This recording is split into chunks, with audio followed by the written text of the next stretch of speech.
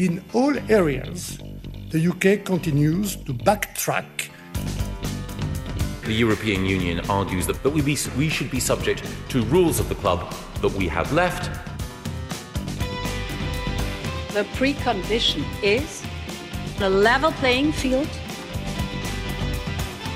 We can deliver a real Brexit that achieves our objectives. But if there is not a deal, we still need the Irish Protocol or the Northern Irish Protocol fully implemented. I'm going to miss being the pantomime villain. Hello and welcome to Brexit Republic, RTE's weekly podcast on Brexit.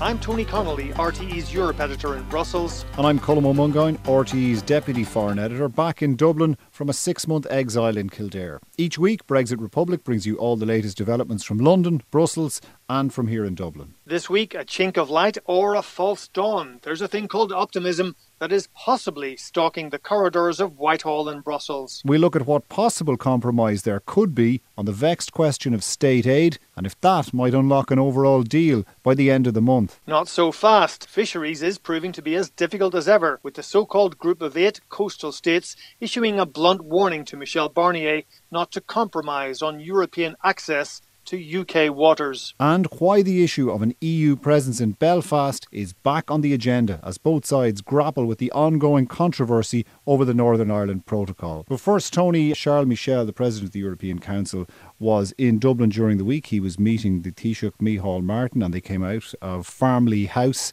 the building former home of the Guinness family, where a lot of government business and conferences and the like is done. He made a lengthy statement outside. I have been very clear yesterday with Prime Minister Johnson.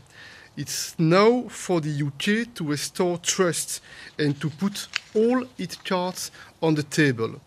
The EU is doing its utmost to find an agreement with the UK, but not at any cost. And then he went on to say, and to get the agreement, we need significant steps to be made by our British friends in the coming days.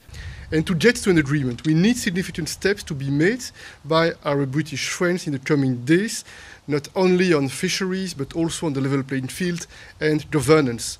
On other issues, such as road transport, energy, or trade in goods, progress has been made, but it's not enough.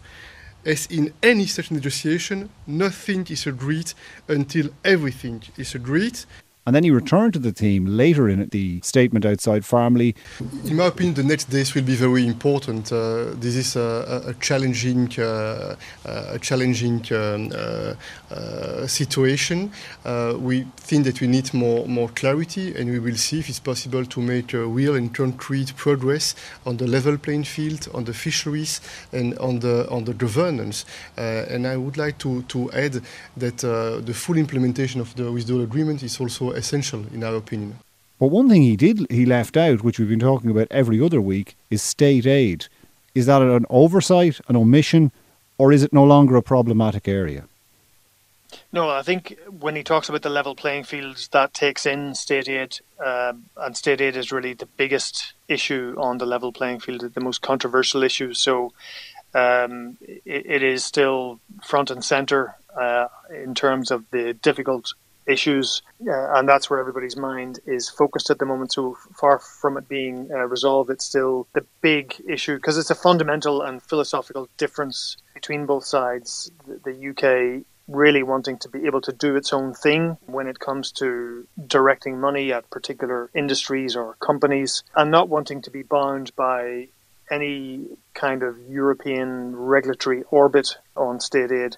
And this is a subject we've obviously discussed quite a lot on the podcast. Right. I was looking for grains of optimism. In previous statements and utterances, people from the EU have talked about the level playing field and state aid. To emphasise state aid, it's always rolled up in this, is it? Yeah, I mean, state aid is slightly different in that, you know, it's one thing, like the level playing field obviously covers things like the environment, labour protections, social protections, climate change, taxation. So in other words, when you're producing goods as an EU company, you have to comply with all these standards. But if you're the UK suddenly unshackled from all these requirements, then you can produce the same goods much cheaper and much quicker and so on. The EU has wanted the UK to effectively commit to not lowering its standards.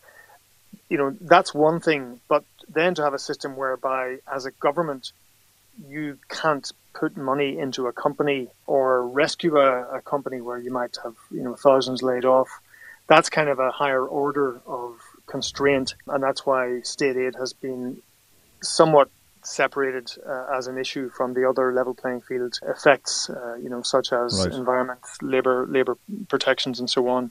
And what the European Union had wanted was, at first, alignment between the UK and the EU on the issue of state aid and dynamic alignment at that. It's now moved to an idea of, can you at least publish what your policy on state aid is so we can see what it is you intend to do in the years before us?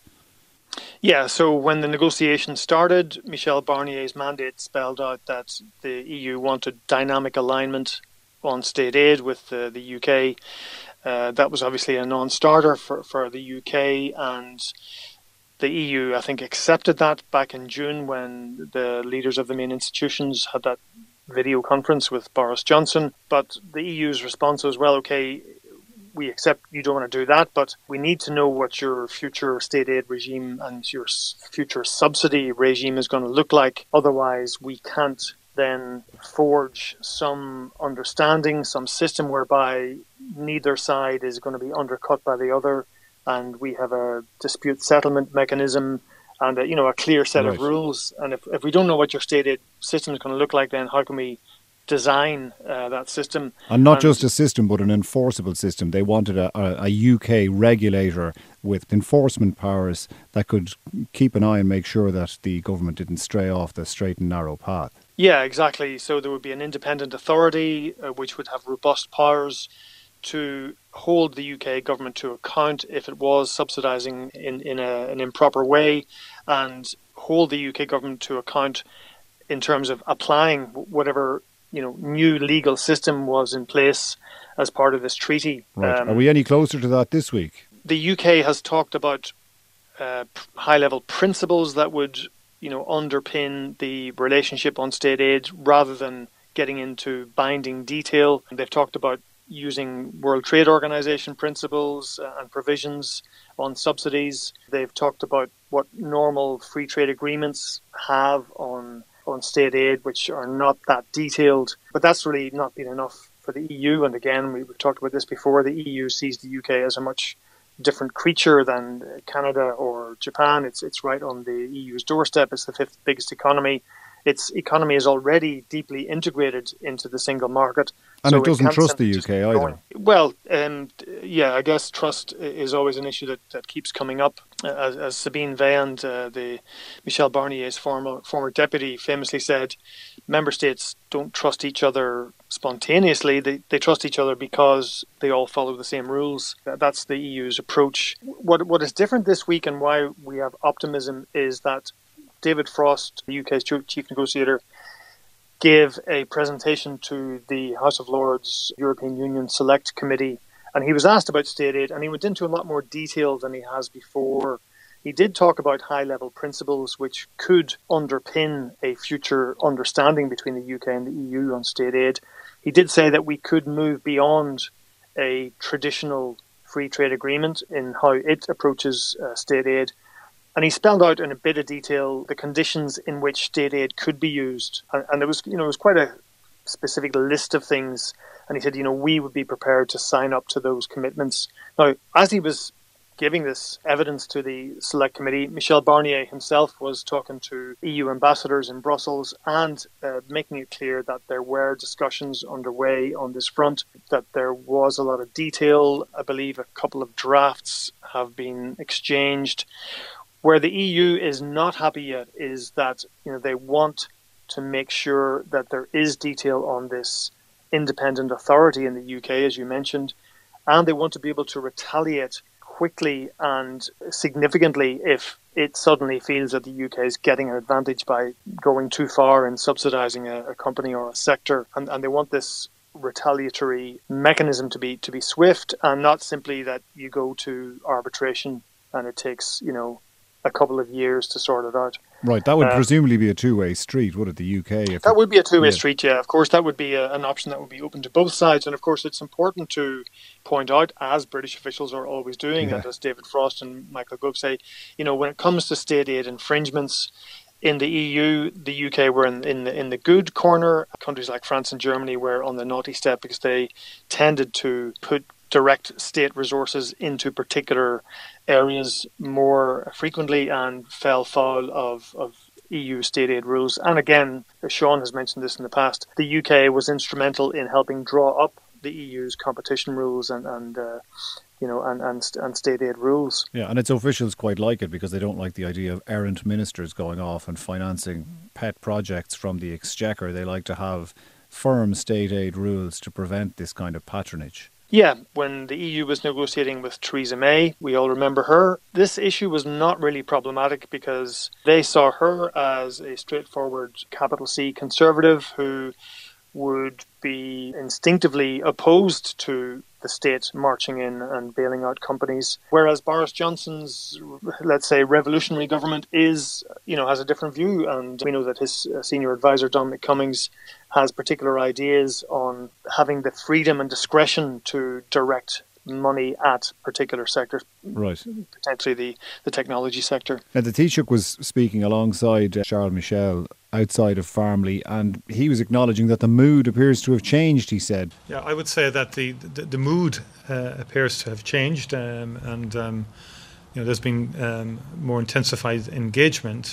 Certainly the President of the Commission last week had a good discussion with Boris Johnson. I know Charles spoke to Boris Johnson yesterday, but mood is one thing. It does need substance to follow the mood, and one needs concrete outcomes from the negotiations, and positions need to change. And I think Europe has given good indications. The European Union Task Force, Michel Barnier, over the last while, they need to be reciprocated. Are we anywhere near there yet? Because David Frost and Michel Barnier, after speaking, I think, in London, weren't due to make any statements because they're due to talk in Brussels again next week. Does that represent a sort of, insofar as there are non-papers, does that represent a non-tunnel? No statements is possibly encouraging, no?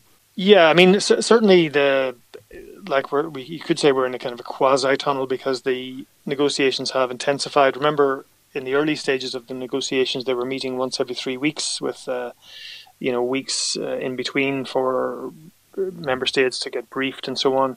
But they are meeting all the time, and the work is a lot more intense. So whether it's a tunnel or not, hard to say. I think perhaps a tunnel has become a little bit of an old-fashioned term in this stage. But I mean, I certainly detect movement on state aid, and I detect perhaps a landing zone, to use that phrase, is becoming a little bit clearer. But again, there's going to have to be a lot more detail on how this thing will work. Again, David Frost talking about high-level principles. People here say principles are great, but they need to be operational. We need to know how quickly can both sides react if they feel that an errant subsidy has to be tackled and challenged, and what kind of retaliation and safeguards are in there. And again, that's kind of creeping into the sovereignty of the UK if they're going to have an independent authority that is kind of taking a line from Brussels or has lines of communication open to the European Commission on how things are operating. Then that's a hard thing for the UK. It's not as hard as having the European Court of Justice keeping a BDI on everything. That they are inching forward. And again, this is going to be a period over the next week when we get into the European Council, next week the European Summit, where leaders are going to have to get into the detail on this and to be fully aware of what they're talking about and how they feel about it. Because again, if there's an agreement, if there's a free trade agreement, this is going to last for decades. It's going to be a long-term arrangement between two huge economic powers side by side, and it's going to have to work, and it's going to have to be legally clear. Right. Okay. Well, on an ambitious deadline being set on that, Charles Michel, to go back to that meeting during the week, he said this is the moment of truth, and there's only 1 week to go before the European Council on the 15th and 16th. In my opinion, the next days will be very important. He said it's a challenging situation. No more challenging situation than fisheries. I heard, and courtesy of I think it was Jim Brunsden of the Financial Times, but it's something that's been brought up by Rem Korteweg of the Klingendahl Institute in The Hague before. The Belgians were tabling a charter from 1666, a promise of indefinite...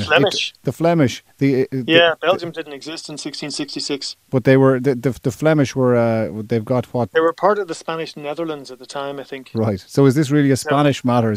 Indefinite access, anyway, eternal access to British waters, according to this charter. Eternal, yeah.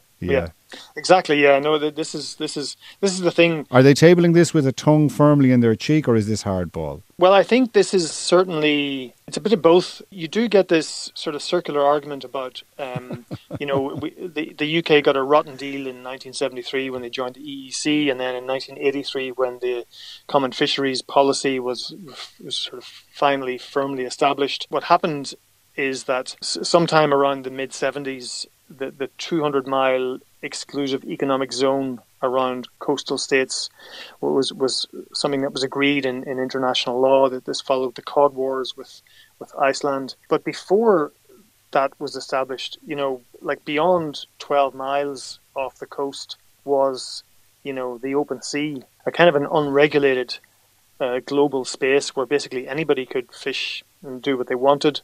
Okay, the UK had that 200-mile exclusive economic zone established. Before that, it was kind of seen as fair game.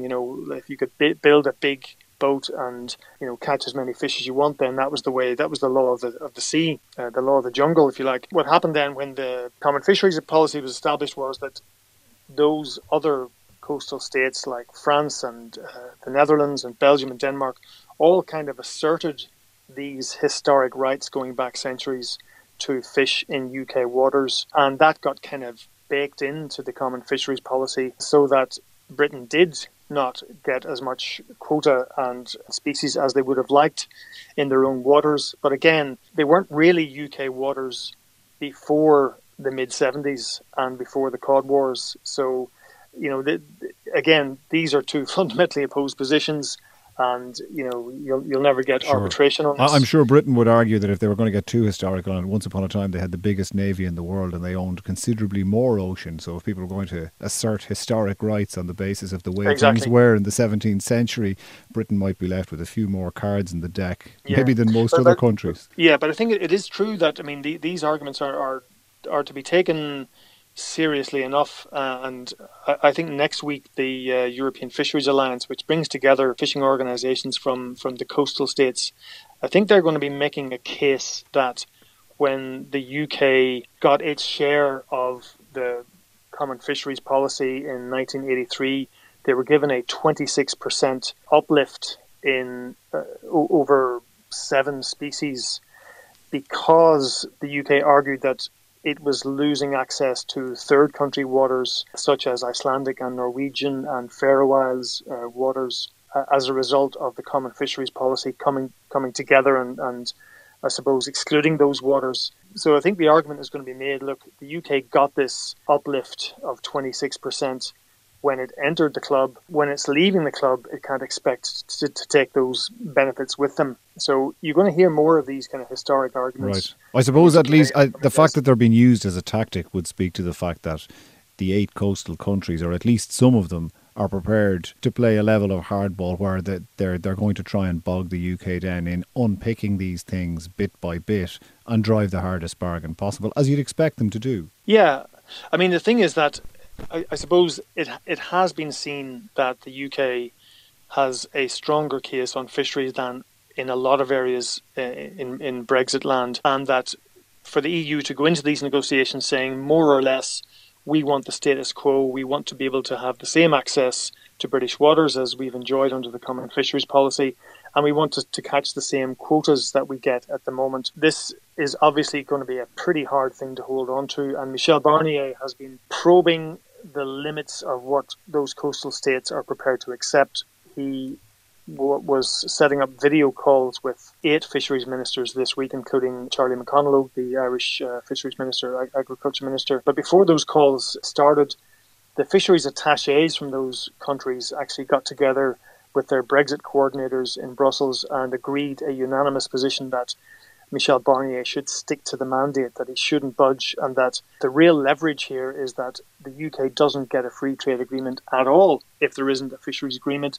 So it's time to play that card, that ace in the hole. Right. You could see from the UK Michel point... Barnier has been saying, look, this is not realistic, and I think he's been quite dismayed at the hard line, because ultimately if the overall deal does falter because of the fisheries question, which is, you can't exclude, then, nobody wins, and certainly not fishing communities around the coastal states. You can see from the point of view of the UK, if the European Union is insisting that things will change when somebody leaves the club, and people can't expect all the benefits of being in the club when you leave, the UK can say, well, similarly, our waters, you can't enjoy the benefits of them if we're leaving the club. Yeah, exactly. And again, important to stress, it's not a huge part of the UK economy. It employs 160,000 people. As someone has said, its annual turnover is the same as Harrods. But it's it is political clout in the UK, particularly in the recently won areas that the Tory party got in its 80-seat majority in the so-called red wall of the north of England. Yeah, for lots of reasons, it's just a fact of life that the UK is going to play hardball on fisheries, but also the EU, as we can see from member states, is going to play hardball as well, because one of the things they've been looking at is for both sides to draw up priority stocks that they feel strongly about. And, we've talked about zonal attachment in the past in these podcasts. Basically, that means the fish that are caught as adults, it's where those fish are that counts, not where they spawned. So, for example, mackerel spawns in Irish waters, but they are mature off Scottish waters, and that's when they're caught, by and large. I'm really simplifying things here. Right. Who has the better claim to those fish? Well, if the fish were playing football, they'd qualify for Ireland. On the issue of birth, we're not going to get into the granny rule on this one, but the fact that they've I thought you were going to bring me into last night's penalty shootout in Slovakia, but no. Anyway, they mature in Scotland, which means what currently? Well, it means that's where they're caught, because you catch mackerel when they're at their sort of fattest and oiliest, and that's where the value is. If you catch them too early, then they don't have the same quality and value. But the Irish could say, well, what makes them Scottish fish if they were born off the coast of Ireland? Why shouldn't we lay claim to them, even if it means catching them off Scottish waters? So these are the arguments, and it's pretty much a zero-sum game at fisheries, because someone's going to lose. Okay, you can look at stocks and say, well, these are our top 50 priority species. Fishing communities often concentrate one particular species and stock, and if they lose out, it's devastating for them, even though it might not be devastating for the entire Irish fleet, say, for example. But this is going to get nasty, I think. Right, someone's going to get a battering. Someone's going to get a battering. I resisted the enough codology from Dublin. That's fisheries. It's not the only spat, because on a previous podcast, and we mentioned this at the outset in the billboard of what's coming up, Tony, the EU presence in Belfast, it was being ruled out by the UK side relatively recently, even though it had been ruled in, or at least was uncontested when first flagged by the EU. Will there be an EU presence in Belfast to keep an eye on the implementation of the Northern Ireland Protocol? Is that any closer? This issue came up back in February. In the protocol in Northern Ireland, Article 12 says that effectively that the EU has the right to have officials in place to oversee the implementation of the protocol. In other words, to make sure that when there are customs and veterinary checks happening at Larne or Belfast or Warren Point or Belfast Airport on goods coming in from Great Britain or from third countries around the world, that those checks are being properly implemented. Or if there's a problem or a sudden unusual spike in some goods coming into Northern Ireland, that EU officials are there to make sure everything's fine. And also officials would say this is going to be a case of UK vets and customs officers operating the EU's customs code and SPS rules, sanitary and phytosanitary rules. So it's no harm if they have EU experts at hand to help them out or to guide them or whatever. This, you might think, was not going to be a very controversial issue, but and especially in the light of the fact that under Theresa May's government, the UK had actually said they'd be quite happy for the EU to have a consulate or some kind of office in Belfast, as well as Cardiff and Glasgow. But under this government, they're taking a much more hardline approach. Effectively, what the UK is saying is that if you have an EU office in Belfast, that is tantamount to something like joint patrols by EU and UK officials when it comes to ports and airports. And they're saying that's simply a non-starter, that's an infringement of sovereignty. We will decide on what kind of access you get, how often it should be. Now, the Commission's opening gambit was, we'd like to have an office in Belfast. Can we open discussions on that? The UK said, absolutely not. We would propose that you have 3 visits a year. Obviously, between those two extreme positions, they're going to have a fight and a negotiation, and that's what's happening at the moment. Okay, I wonder, did they clear the lines on that last Saturday? It hardly got that granular between Ursula von der Leyen, the President of the Commission, and Boris Johnson. I mean, this is being discussed by a thing called the Specialised Committee. So you have the overall joint committee. Not to be confused with the Joint Committee, right, okay. Yeah, exactly. So the Joint Committee is the overall big piece of architecture that is there, provided by the withdrawal agreement for both sides to implement the withdrawal agreement, to settle disputes, and to deal with the individual protocols. So Northern Ireland Protocol, there's one on Cyprus, there's one on Gibraltar, and so on. But the guys who do the kind of spade work on this, the officials who have to do all the arranging at ground level, and then they pass the issues up to the Joint Committee to make the big decisions. That's the Specialised Committee, and they've been meeting today, Friday, in Brussels, and they've been grappling with this issue of the EU presence. And the EU is saying, look, we need an effective presence in Belfast. We're not demanding a physical office, but at the same time, you're going to need people to have desks, computers, chairs. If we're going to visit 3 times a year, or however many times we visit, we need somewhere to go. Yeah, but I mean, certainly the EU won't accept 3 visits a year. I mean, they want to have a presence that means that they're there and can operate effectively. You know, not that they have to wait for 2 months. You know, if there's a sudden spike of some particular good coming into Northern Ireland that looks a bit suspicious, right? They don't want to say, well, we're not back there until April the 26th, and it's now, January the 3rd. Yeah, it sounds like a bad custody row. You know, they get 3 times a year, they get to take Northern Ireland to McDonald's and sit on a park bench and talk to it about its recent football games. It's it seems a less than satisfactory arrangement from the point of view of one parent, to continue that analogy. Yeah, in the spirit of your metaphor there, I mean, they are getting into some nasty negotiations elsewhere. What's happening now is that the UK is saying, well, we have a big problem with supermarket consignment. So you've got sea freight bringing huge consignments of food from UK depots over to Northern Ireland to British supermarket chains like Sainsbury's or Asda or Tesco. And you might have a consignment with 400 different kinds of food product in there. Do they all need food safety checks? Do they all need customs declarations? What would that do to the business model for a start? What would it do to the just-in-time delivery for these supermarkets? These are majorly difficult questions, and the protocol doesn't fully flesh out how that's going to happen.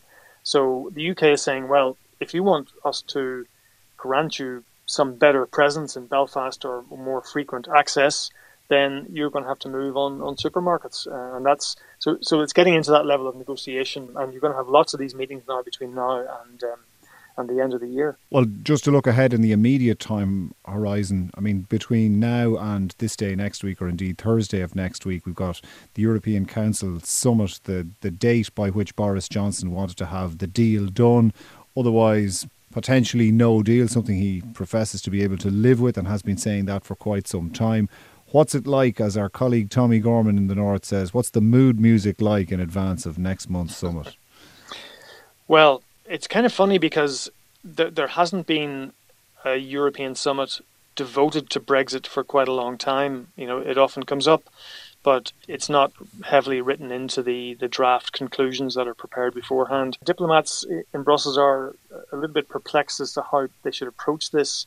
I mean, obviously it's going to be a key moment. There's definitely not going to be a deal by then. I mean, that seems pretty sure because this is just coming up next Thursday and Friday. But what's going to happen in terms of the choreography, Ursula von der Leyen, the Commission President, is going to brief leaders on the state of play in the negotiations. She'll get a fairly good picture from Michel Barnier as to what he thinks is possible, how wide or narrow the gaps are. And then she'll either say, well, we're close, we're a lot closer than we have been, we need one big push, and leaders will direct her and she'll direct Michel Barnier to keep at it, and they'll come back before the end of the month or perhaps early November. Or she'll say, look, the gaps are too wide, they're just too fundamental, we just don't think there's any more point in negotiating, and we now need to get into contingency planning for no deal, or we keep talking but we should increase contingency planning.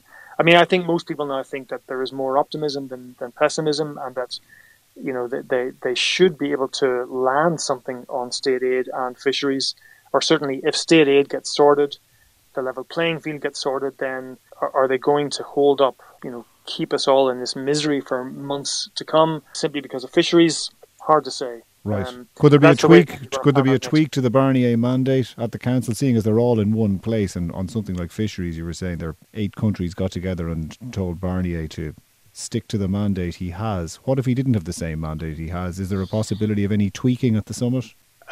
I think it's unlikely that leaders will want to get into that level of rolling up their sleeves and redrafting paragraphs here and there. The mandate that Michel Barnier got in February was the result of nearly 2 years of drafting and preparation on the EU side, and it's seen as a fairly sacred document. I think they'll find a form of words in the Council conclusions that will allow him to really push the limits of his mandate, but I don't think they're going to go in there and start changing individual paragraphs in the mandate around. I think that's unlikely. All right.